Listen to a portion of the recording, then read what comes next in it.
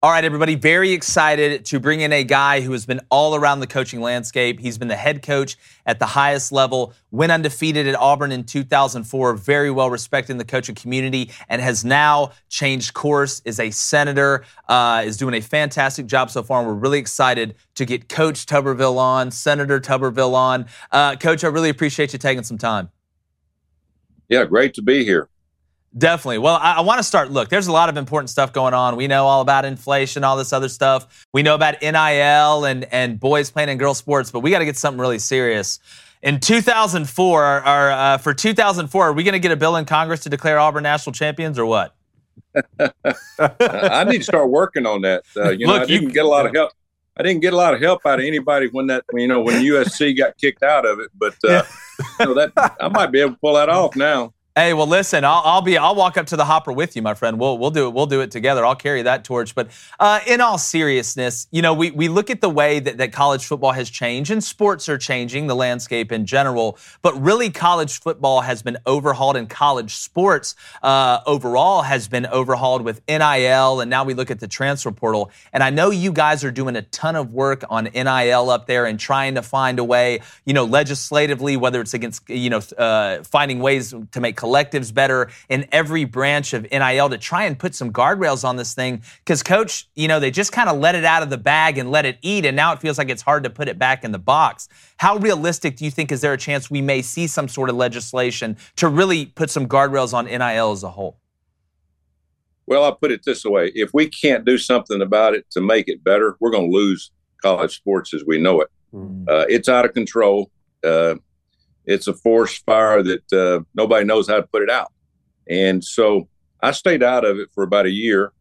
And, of course, I still have all my coaching buddies. I know former players. I know people in NCAA. And after about a year, I started getting calls. We need help. And I said, well, you get the federal government in this thing now. This is not a rule. It'll be a law. And it's going to be hard to get done. But Joe Manchin and I sat down, we talked about it, and so we've got both of our staffs working on it. We've talked to collectives. We've sent out letters to athletic directors, coaches, anybody that we could kind of get information from. The problem is, and it always has been, me being a coach for 40 years, NCAA washed their hands of anything that had a possibility of a lawsuit. And it's basically the NCAA dropped the ball on this. They just passed this legislation. They said, we don't want any more lawsuits. Y'all have at it. And that's what they've done. So there's not a whole lot we can do as the federal government, other than we can get some guidelines and we make all 50 states do the same thing. Now, that's the problem that we're having as we speak. We got some states that will allow schools to offer money to high school players. Some states can't. There's all kind of legal ramifications that are different in each state. So what Joe Manchin and I want to do is come up with some guidelines to where if you're going to do this, it's got to be done by all 50 states, have the same regulations. Because if you don't, you're not going to have any true national champion. You're going to have just a few teams that are going to have edges over everybody else. And again, I hate that we have to get involved, but we're going to try to help. I don't know whether we can do it. Yeah. But we're going to try to help. Well, we had Jim Jordan on, too, a couple months ago talking about this, and he talked about the antitrust lawsuits that would be coming back if you tried to do something and how big of a hurdle that was. But really hoping you guys can find a way. I know you have to thread the needle on this about as much as you have to thread the needle on anything, especially when you start getting the government involved. But I do want to shift gears here for a second, or as we say, call an audible or check the play. They're overloading one side. When you look, Coach Tuberville, at the integration of boys into girls sports, and this is something to me that really hits home. I had a sister growing up that was very involved in sports, and it seems to me like we don't understand the simple things of biologically, men are different than women, and when you start putting them in the same sport, it becomes really dangerous. Imagine if you had men fighting women in the UFC, and you can see that with what we've seen in swimming, obviously, with a very low-level men's swimmer looking like Michael Phelps when he got into the women's game. You're seeing volleyball players getting smashed in the face with serves that they shouldn't be seeing from men that are bigger than them. What is your goal, or kind of what is your thoughts behind putting a stop to letting males play with women's sports. This isn't chess. This isn't checkers. There are physical sports out there, and therefore there are physical consequences. Well, it's asinine, to be honest with you.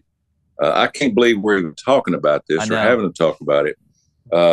I've given speech after speech on the Senate floor. We've had other senators do it. The left is out there. I don't know what they're trying to do to family in this country. We've got 60-something genders now. Now, as you said, we've got boys. If they want to play in women's sports, let them do it. This was the 50th anniversary of Title IX. And it's one thing that the federal government actually got right. In 1972, they came out and said, hey, whatever you do for men's sports, you got to do for women's sports. And at that time, we had 3 to 6% of the young girls playing high school sports. Now we're over 50%. It has been a huge, huge success getting young ladies involved. They learn leadership. They learn everything that the men were learning, and it gave them a chance to compete at the same level.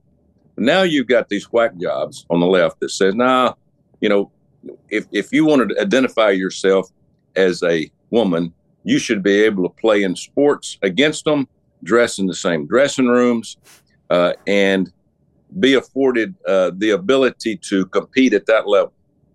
It's the stupidest thing I've ever heard. I'm with you. And when we get to this point in this country, you know how bad our country is off. I mean, we're hurting in a lot of areas. You just look at the crime and the inflation, the border, how bad our education has gotten. Now they want to ruin athletics. And I'm telling you, I have just about had it with these goofballs. And it makes no sense. And we're going to fight it tooth and nail. But what's going to happen is you got to already have a lot of young girls who are not participating in sports because of this. Their parents aren't allowing them to do it. But I just can't imagine. I can't imagine why in the world they want to attack women now, because for years you had all the feminists saying, hey, we want the same thing that men get. They got it. And now these same feminists are saying, we want to take that away. It makes no sense. Yeah, the attack on common sense never ceases to amaze me. Yeah, Coach, it never sat right with me when I was playing college football that I couldn't profit off of my likeness a way that just a general student could. Not that I would have made a lot of money as a backup quarterback, but still, it was the concept of it. But I never felt exploited by the amateur nature of college football because I placed a high value level on a college education. There seems to be an important distinction to be made between name, image, and likeness and paying for play, right? Whether it's through a collective or whether it's directly to an individual collegiate student. So how does your legislation differentiate between name, image, and likeness and paying players to come to school? Well, we've got to find a way. And again, I'd have started if I'd had to work on my name, image, and likeness when I was in college, as a lot of these young guys and women. Now, whatever you do, it's obviously the women get the same thing if afforded the ability. But what we're trying to do is try to find a way to get the universities involved through a lot of the TV money. Now here's the problem. Now you're getting ready to have the Big Ten and the SEC in a year or so when they have consolidation with their new teams that they're coming in. Their TV contracts are going to pay each team somewhere around $90 to $100 million a year. Mm-hmm. That's a lot of money. When just a few years ago, most teams were only getting 30 to 35 million. There's got to be a way that some of this TV money should go to players, all players, not just a few. There's some college coaches that have told me what I do is we take some of the money, we give it to every athlete. And at the end of the day, if they want to go make more money off their name, image, and likeness, get you an agent and go do it. Mm-hmm. And I think that's probably the way to do it. As we're doing it now, we've got all these collectives at these universities that are out collecting tens of millions of dollars. And they're the ones that's going to end up buying the players for either basketball or football, maybe baseball, maybe one or two other sports. But other than that, that's about it. For years, we tried to keep boosters out of it. Now boosters are allowed to get in it. Using the internet without ExpressVPN is like not paying attention to a safety demonstration on a flight. Most of the time, you'll probably be fine. But what if one day that yellow mask drops down and you don't know what to do with it? It's better to be safe than sorry, and the same applies to your online activity. Every time you connect to an encrypted network in a cafe, hotel, or airport, any hacker on the same network can access your personal data, including your passwords and financial details. And it doesn't take much for hackers to hack. All you gotta have is some cheap hardware. Your data is valuable. Hackers can make up to $1,000 per person selling your personal information on the dark web. But ExpressVPN creates a secure, encrypted tunnel between your device and the internet so that hackers can't steal your sensitive data. It's so secure, it would take a hacker with a supercomputer over 1 billion years to get past ExpressVPN's encryption. I love how easy it is to use ExpressVPN. All you got to do is fire up the app and click one button to get protected. Plus, it works across all your devices, your phone, laptop, tablets, and more. Secure your online data today by visiting expressvpn.com/wire. That's expressvpn.com/wire to get an extra 3 months free. expressvpn.com/wire. And really, when I've talked to these collective groups, they've told me, Coach, get us out of this. We don't need to be doing this. And I totally agree. I think all the money still should go through the universities and go through the budgets.